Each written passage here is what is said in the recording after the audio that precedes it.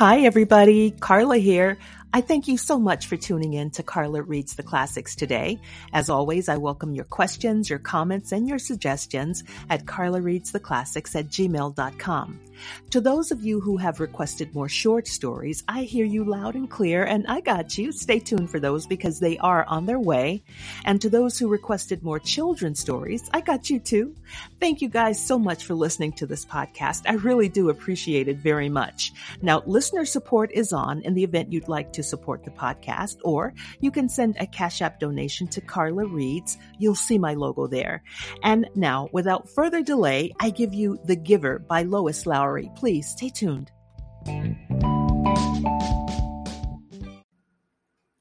Chapter 12. You slept soundly, Jonas? His mother asked at the morning meal. No dreams? Jonas simply smiled and nodded, not ready to lie, not willing to tell the truth. I slept very soundly, he said. I wish this one would, his father said, leaning down from his chair to touch Gabriel's waving fist. The basket was on the floor beside him, in its corner. Beside Gabriel's head, the stuffed hippo sat staring with its blank eyes. So do I, Mother said, rolling her eyes. He's so fretful at night. Jonas had not heard the new child during the night because, as always, he had slept soundly. But it was not true that he had no dreams. Again and again, as he slept, he had slid down that snow-covered hill. Always in the dream, it seemed as if there were a destination, a something, he could not grasp what, that lay beyond the place where the thickness of snow brought the sled to a stop. He was left, upon wakening, with the feeling that he wanted, even somehow needed, to reach the something that waited in the distance, the feeling that it was good, that it was welcoming, that it was significant. But he did not know how to get there. He tried to shed the leftover dream, gathering his schoolwork and preparing for the day. School seemed a little different today. The classes were the same: language and communications, commerce and industry, science and technology, civil procedures and government. But during the breaks for recreation periods and at the midday meal, the other new 12s were abuzz with descriptions of their first day of training. All of them talked at once, interrupting each other, hastily making the required apology for interrupting, then forgetting again in the excitement of describing the new experiences. Jonas listened. He was very aware of his own admonition not to discuss his training, but it would have been impossible anyway. There was no way to describe to his friends what he had experienced there in the annex room. How could you describe a sled without describing a hill and snow? And how could you describe a hill and snow to someone who had never felt height or wind or that feathery, magical cold? Even trained for years, as they all had been, in precision of language, what words could you use which would give another the experience of sunshine? So it was easy for Jonas to be still and to listen. After school hours, he rode again beside Fiona to the house of the old. I looked for you yesterday, she told him, so we could ride home together. Your bike was still there, and I waited for a little while, but it was getting late, so I went home. I apologize for making you wait, Jonas said. I accept your apology, she replied automatically. I stayed a little longer than I expected, Jonas explained. She pedaled forward silently, and he knew that she expected him to tell her why. She expected him to describe his first day of training, but to ask would have fallen into the category of rudeness. You've been doing so many volunteer hours with the old, said Jonas, changing the subject. There won't be much that you don't already know. Oh, there's lots to learn, Fiona replied. There's administrative work and the dietary rules and punishment for disobedience. Did you know that they use a discipline wand on the old, the same as for small children? And there's occupational therapy and recreational activities and medications, and they reach the building and break their bikes. I really think I'll like it better than school, Fiona confessed. Me too, Jonas agreed, wheeling his bike into its place. She waited for a second, as if, again, she expected him to go on.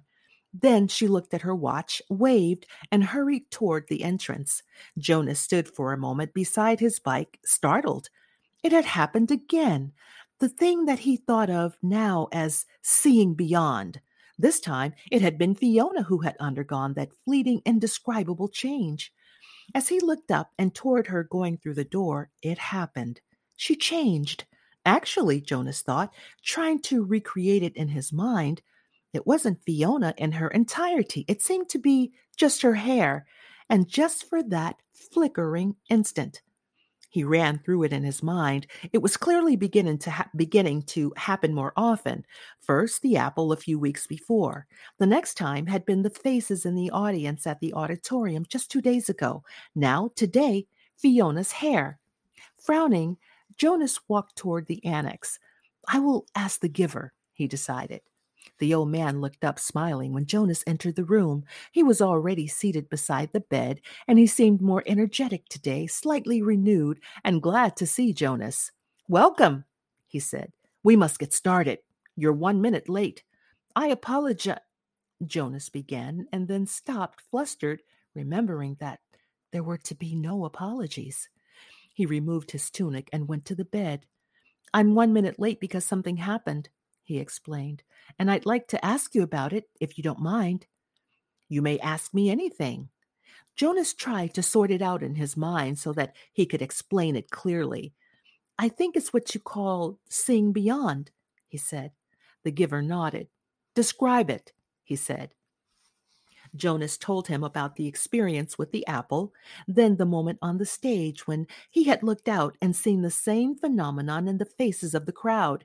Then, today, just now, outside, it happened with my friend Fiona. She herself didn't change exactly, but something about her changed for a second. Her hair looked different, but not in its shape, not in its length. I can't quite. Jonas paused, frustrated by his inability to grasp and describe exactly what had occurred. Finally, he simply said, It changed. I don't know how or why.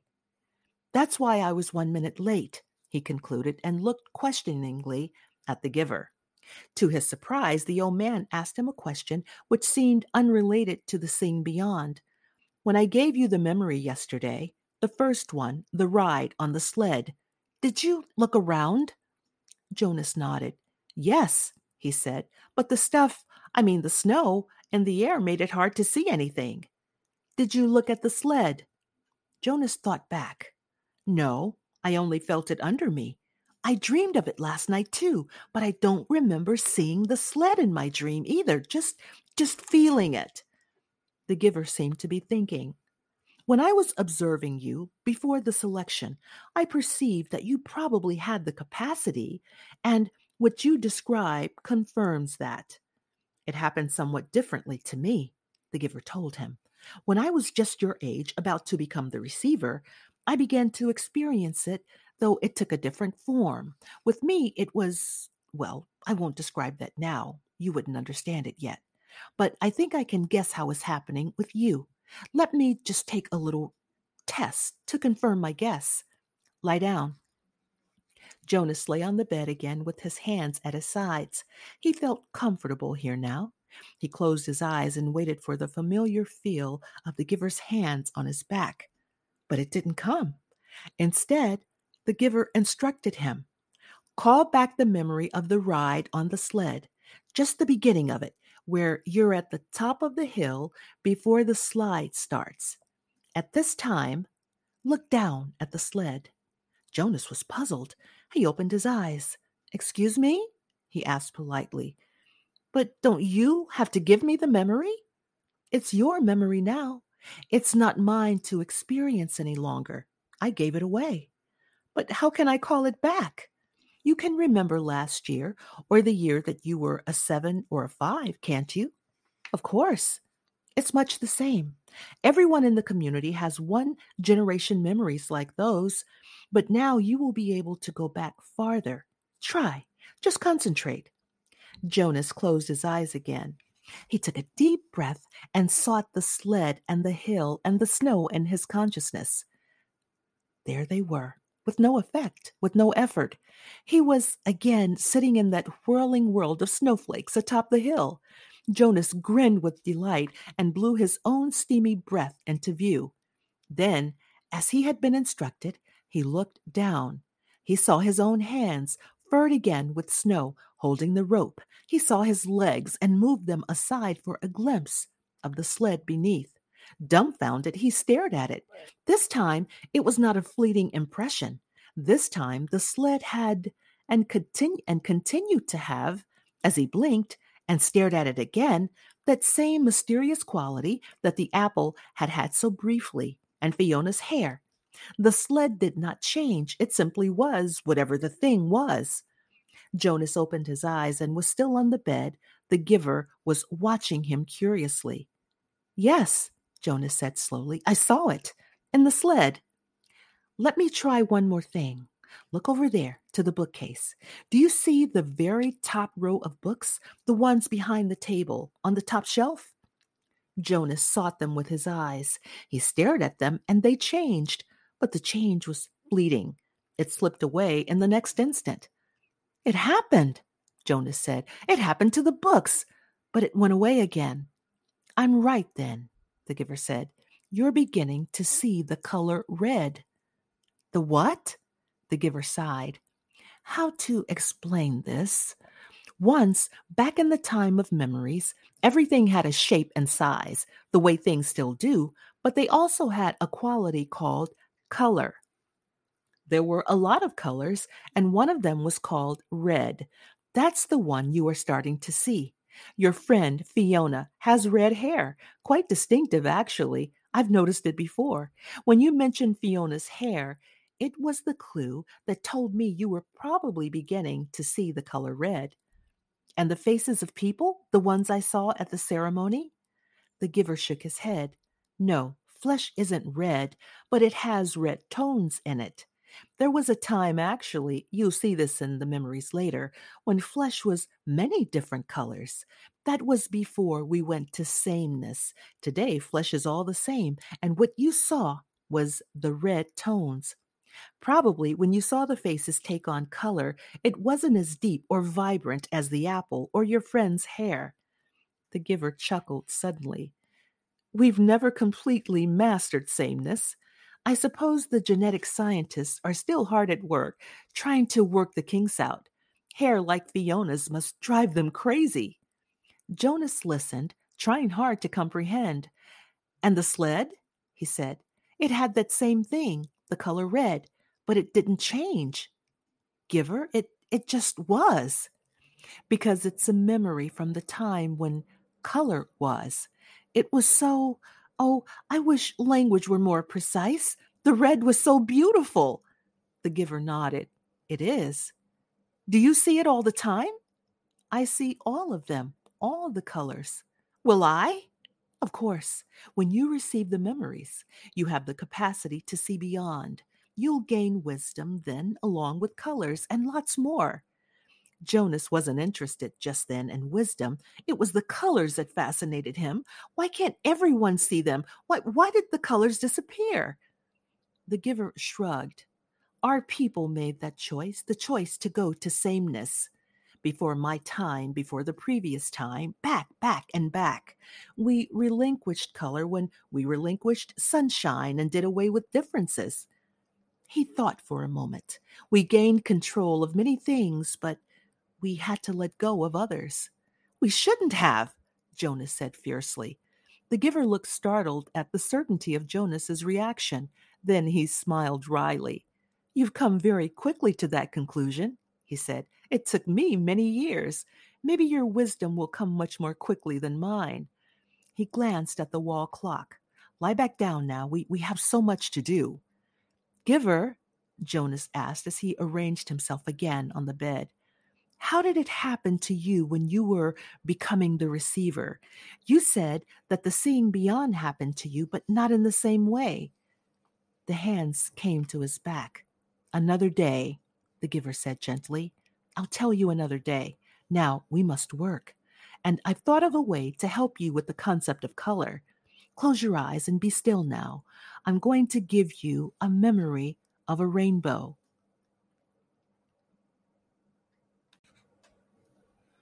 Chapter 13.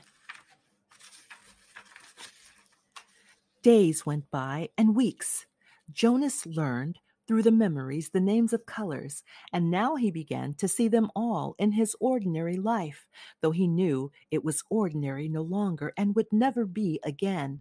But they didn't last. There would be a glimpse of green, the landscaped lawn around the central plaza, a bush on the riverbank, the bright orange of pumpkins being trucked in from the agricultural fields beyond the community boundary, seen in an instant, the flash of brilliant color, but gone again, returning to their flat and hueless shade. The giver told him that it would be a very long time before he had the colors to keep. But I want them, Jonas said angrily. It isn't fair that nothing has color. Not fair? The giver looked at Jonas curiously. Explain what you mean. Well, Jonas had to stop and think it through. If everything's the same, then there aren't any choices. I want to wake up in the morning and decide things, a blue tunic or a red one. He looked down at himself, at the colorless fabric of his clothing. But it's always the same. Always.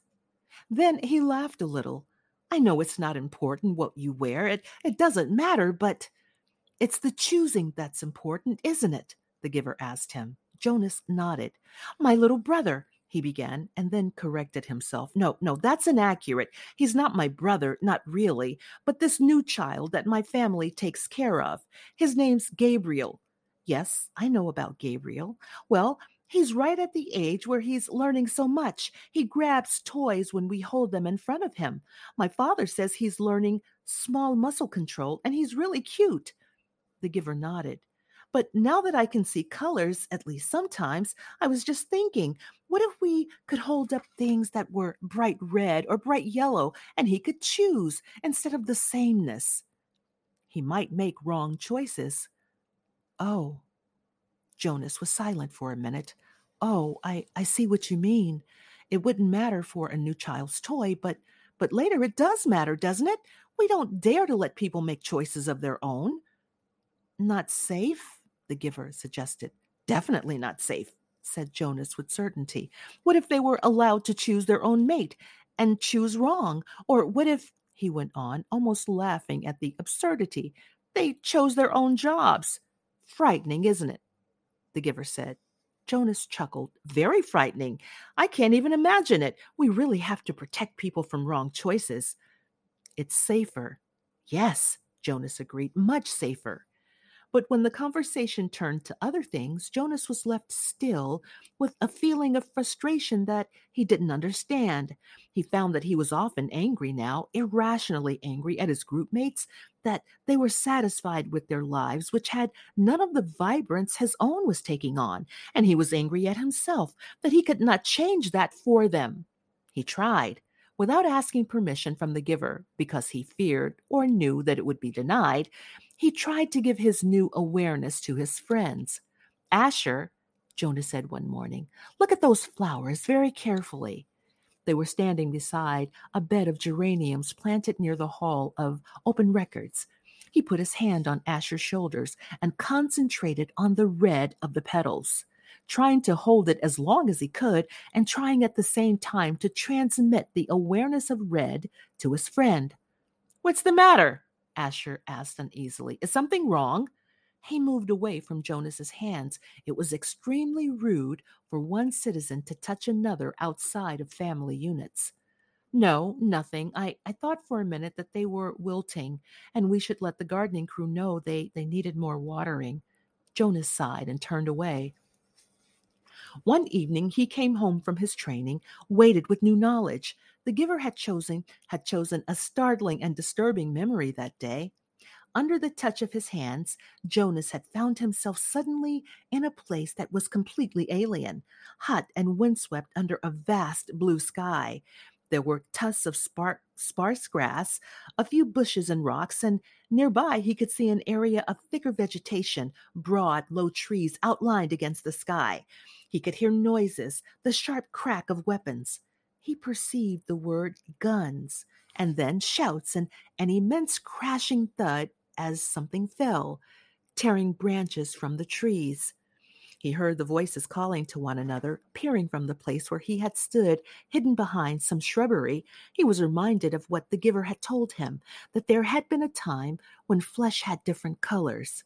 Two of these men had dark brown skin, the others were light. Going closer, he watched them hack the tusks from a motionless elephant on the ground and haul them away, spattered with blood. He felt himself overwhelmed with a new perception of the color he knew as red. Then the men were gone, speeding toward the horizon in a vehicle that spit pebbles from its whirling tires. One hit his forehead and stung him there. But the memory continued, though Jonas ached now for it to end. Now he saw another elephant emerge from the place where it had stood hidden in the trees. Very slowly it walked to the mutilated body and looked down. With this sinuous trunk, it stroked the huge corpse. Then it reached up, broke some leafy branches with a snap, and draped them over the mass of torn, thick flesh. Finally, it tilted its massive head, raised its trunk, and roared into the empty landscape. Jonas had never heard such a sound. It was the sound of rage and grief, and it seemed never to end. He could still hear it when he opened his eyes and lay anguished on the bed where he received the memories. It continued to roar into his consciousness as he pedaled slowly home. "Lily," he asked that evening when his sister took her comfort object, the stuffed elephant, from the shelf, "did you know that once there really were elephants, live ones?" She glanced down at the ragged comfort object and grinned. "Right," she said skeptically. "Sure, Jonas." Jonas went and sat beside them while his father untied Lily's hair ribbons and combed her hair. He placed one hand on each of their shoulders. With all of his being, he tried to give each of them a piece of the memory, not of the tortured cry of the elephant, but of the being of the elephant, of the towering, immense creature, and the meticulous touch which it had tended its friend at the end. But his father had continued to comb Lily's long hair, and Lily, impatient, had finally wiggled under her brother's touch. "Jonas," she said, "you're hurting me with your hand." "I apologize for hurting you, Lily," Jonas mumbled and took his hand away. "'Cept your apology," Lily responded indifferently, stroking the lifeless elephant. "Giver," Jonas asked once as they prepared for the day's work, "don't you have a spouse? Aren't you allowed to apply for one?" Although he was exempted from the rules against rudeness, he was aware that this was a rude question. But the giver had encouraged all of his questions, not seeming to be embarrassed or offended by even the most personal. The giver chuckled. "No, there is no rule against it, and I did have a spouse. You're forgetting how old I am, Jonas. My former spouse now lives with the childless adults." "Oh, of course." Jonas had forgotten the giver's obvious age. When adults of the community became older, their lives became different. They were no longer needed to create family units. Jonas's own parents, when he and Lily were grown, would go to live with the childless adults. "You'll be able to apply for a spouse, Jonas, if you want to. I'll warn you, though, that it will be difficult. Your living arrangements will have to be different from those of most family units because the books are forbidden to citizens. You and I are the only ones with access to the books." Jonas glanced around at the astonishing array of volumes.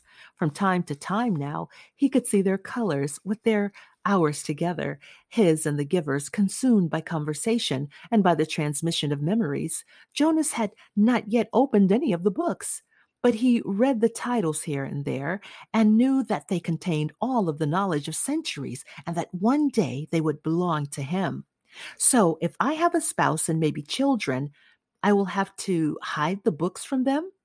The giver nodded. "I wasn't permitted to share the books with my spouse. That's correct. And there are other difficulties, too. You remember the rule that says the new receiver can't talk about his training?" Jonas nodded. Of course he remembered. It had turned out by far to be the most frustrating of the rules he was required to obey. When you become the official receiver, when we're finished here, you'll be given a whole new set of rules. Those are the rules that I obey.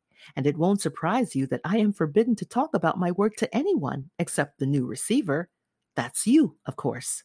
So there will be a whole part of your life which you won't be able to share with a family. It's hard, Jonas. It was hard for me. You do understand, don't you, that this is my life? The memories? Jonas nodded again, but he was puzzled. Didn't life consist of the things you did each day? There wasn't anything else, really. I've seen you taking walks, he said. The giver sighed. I walk, I eat at mealtime, and when I am called by the committee of elders, I appear before them to give them counsel and advice. Do you advise them often?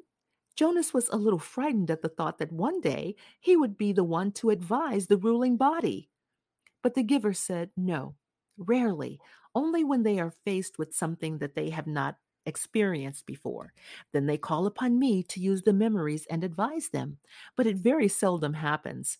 Sometimes I wish they'd ask for my wisdom more often. There are so many things I could tell them, things I wish they would change. But they don't want change. Life here is orderly, so predictable, so painless. It's what they've chosen. I don't know why they even need a receiver then if they never call upon him, Jonas commented. They need me, and you, the giver said, but didn't explain. They were reminded of that 10 years ago. What happened 10 years ago? Jonas asked. Oh, I know. You tried to train a successor and it failed. Why? Why did that remind them? The giver smiled grimly. When the new receiver failed, the memories that she had received were released. They didn't come back to me. They went. He paused and seemed to be struggling with the concept. I don't know exactly. They went to a place where memories once existed before receivers were created. Someplace out there. He gestured vaguely with his arm. And then the people had access to them. Apparently, that's the way it was once. Everyone had access to memories. It was chaos, he said. They really suffered for a while. Finally, it subsided as the memories were assimilated, but it certainly made them aware of how they need a receiver to contain all that pain and knowledge. But you have to suffer like that all the time, Jonas pointed out. The giver nodded. And you will. It's my life. It will be yours. Jonas thought about what it would be like for him, along with walking and eating, and he looked around the walls of books. Reading? That's it? The giver shook his head. Those are simply the things that I do. My life is here, in this room. The giver shook his head. He put his hands to his own face, to his chest. No, here, in my being, where the memories are. My instructors in science and technology have taught us about how the brain works, Jonas told him eagerly. It's full of electrical impulses. It's like a computer. If you stimulate one part of the brain with an electrode, it... He stopped talking. He could see an odd look on the giver's face. They know nothing, the giver said bitterly. Jonas was shocked. Since the first day in the annex room, they had together disregarded the rules about rudeness, and Jonas felt comfortable with that now. But this was different and far beyond rude. This was a terrible accusation. What if someone had heard? He glanced quickly at the wall speaker, terrified that the committee might be listening, as they would at any time. But as always during their sessions together, the switch had been turned to off. Nothing? Jonas whispered nervously. But my instructors... The giver flicked his hand as if brushing something aside. Oh, your instructors are well trained. They know their scientific facts. Everyone is well trained for his job. It's just that without the memories, it's all meaningless. They gave that burden to me and to the previous receiver and the one before him. And back and back and back, Jonas said, knowing the phrase that always came. The giver smiled, though his smile was oddly harsh. That's right. And next it will be you. A great honor. Yes, sir. They told me that at the ceremony. The very highest honor. Some afternoons the giver sent him away without training. Jonas knew on days when he arrived to find the giver hunched over, rocking his body slightly back and forth, his face pale, that he would be sent away. "Go," the giver would tell him tensely. "I'm in pain today. Come back tomorrow." On those days, worried and disappointed, Jonas would walk alone beside the river. The paths were empty of people except for the few delivery crews and landscape workers here and there. Small children were all at the childcare center after school, and the older ones busy with volunteer hours or training. By himself, he tested his own developing memory. He watched the landscape for glimpses of the green that he knew was embedded in the shrubbery. When it came flickering into his consciousness, he focused upon it, keeping it there, darkening it, holding it in his vision as long as possible until his head hurt and he let it fade away. He stared at the flat, colorless sky, bringing blue from it, and remembered sunshine until finally, for an instant, he could feel warmth. He stood at the foot of the bridge that spanned the river, the bridge that citizens were allowed to cross only on official business. Jonas had crossed it on school trips, visiting outlying communities, and he knew that the land beyond the bridge was much the same, flat and well ordered, the fields for agriculture. The other communities he had seen on visits were essentially the same as his own. The only differences were slightly altered styles of dwellings, slightly different schedules in the schools. He wondered what lay in the far distance where he had never gone. The land didn't end beyond those nearby communities. Were the hills elsewhere? Were the vast wind-torn areas like the place he had seen in memory, the place where the elephant died? "Giver," he asked one afternoon following a day when he had been sent away, "what causes you pain?" When the giver was silent, Jonas continued, "The chief elder told me at the beginning that the receiving of memory causes terrible pain, and you described for me that the failure of the last new receiver released painful memories to the community." "But I haven't suffered, giver, not really." Jonas smiled. "Oh, I remember the sunburn you gave me on the very first day, but that wasn't so terrible. What is it that makes you suffer so much? If you gave some of it to me, maybe your pain would be less." The giver nodded. "Lie down," he said. "It's time, I suppose. I can't shield you forever. You'll have to take it all on eventually. Let me think," he went on when Jonas was on the bed, waiting, a little fearful. "All right," the giver said after a moment. "I've decided. We'll start with something familiar. Let's go once again to a hill and a sled." He placed his hands on Jonas's back.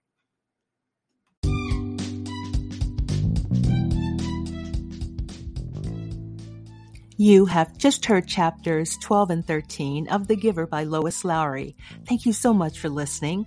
Please tune in for the remaining chapters of this great book here at Carla Reads the Classics. Until next time.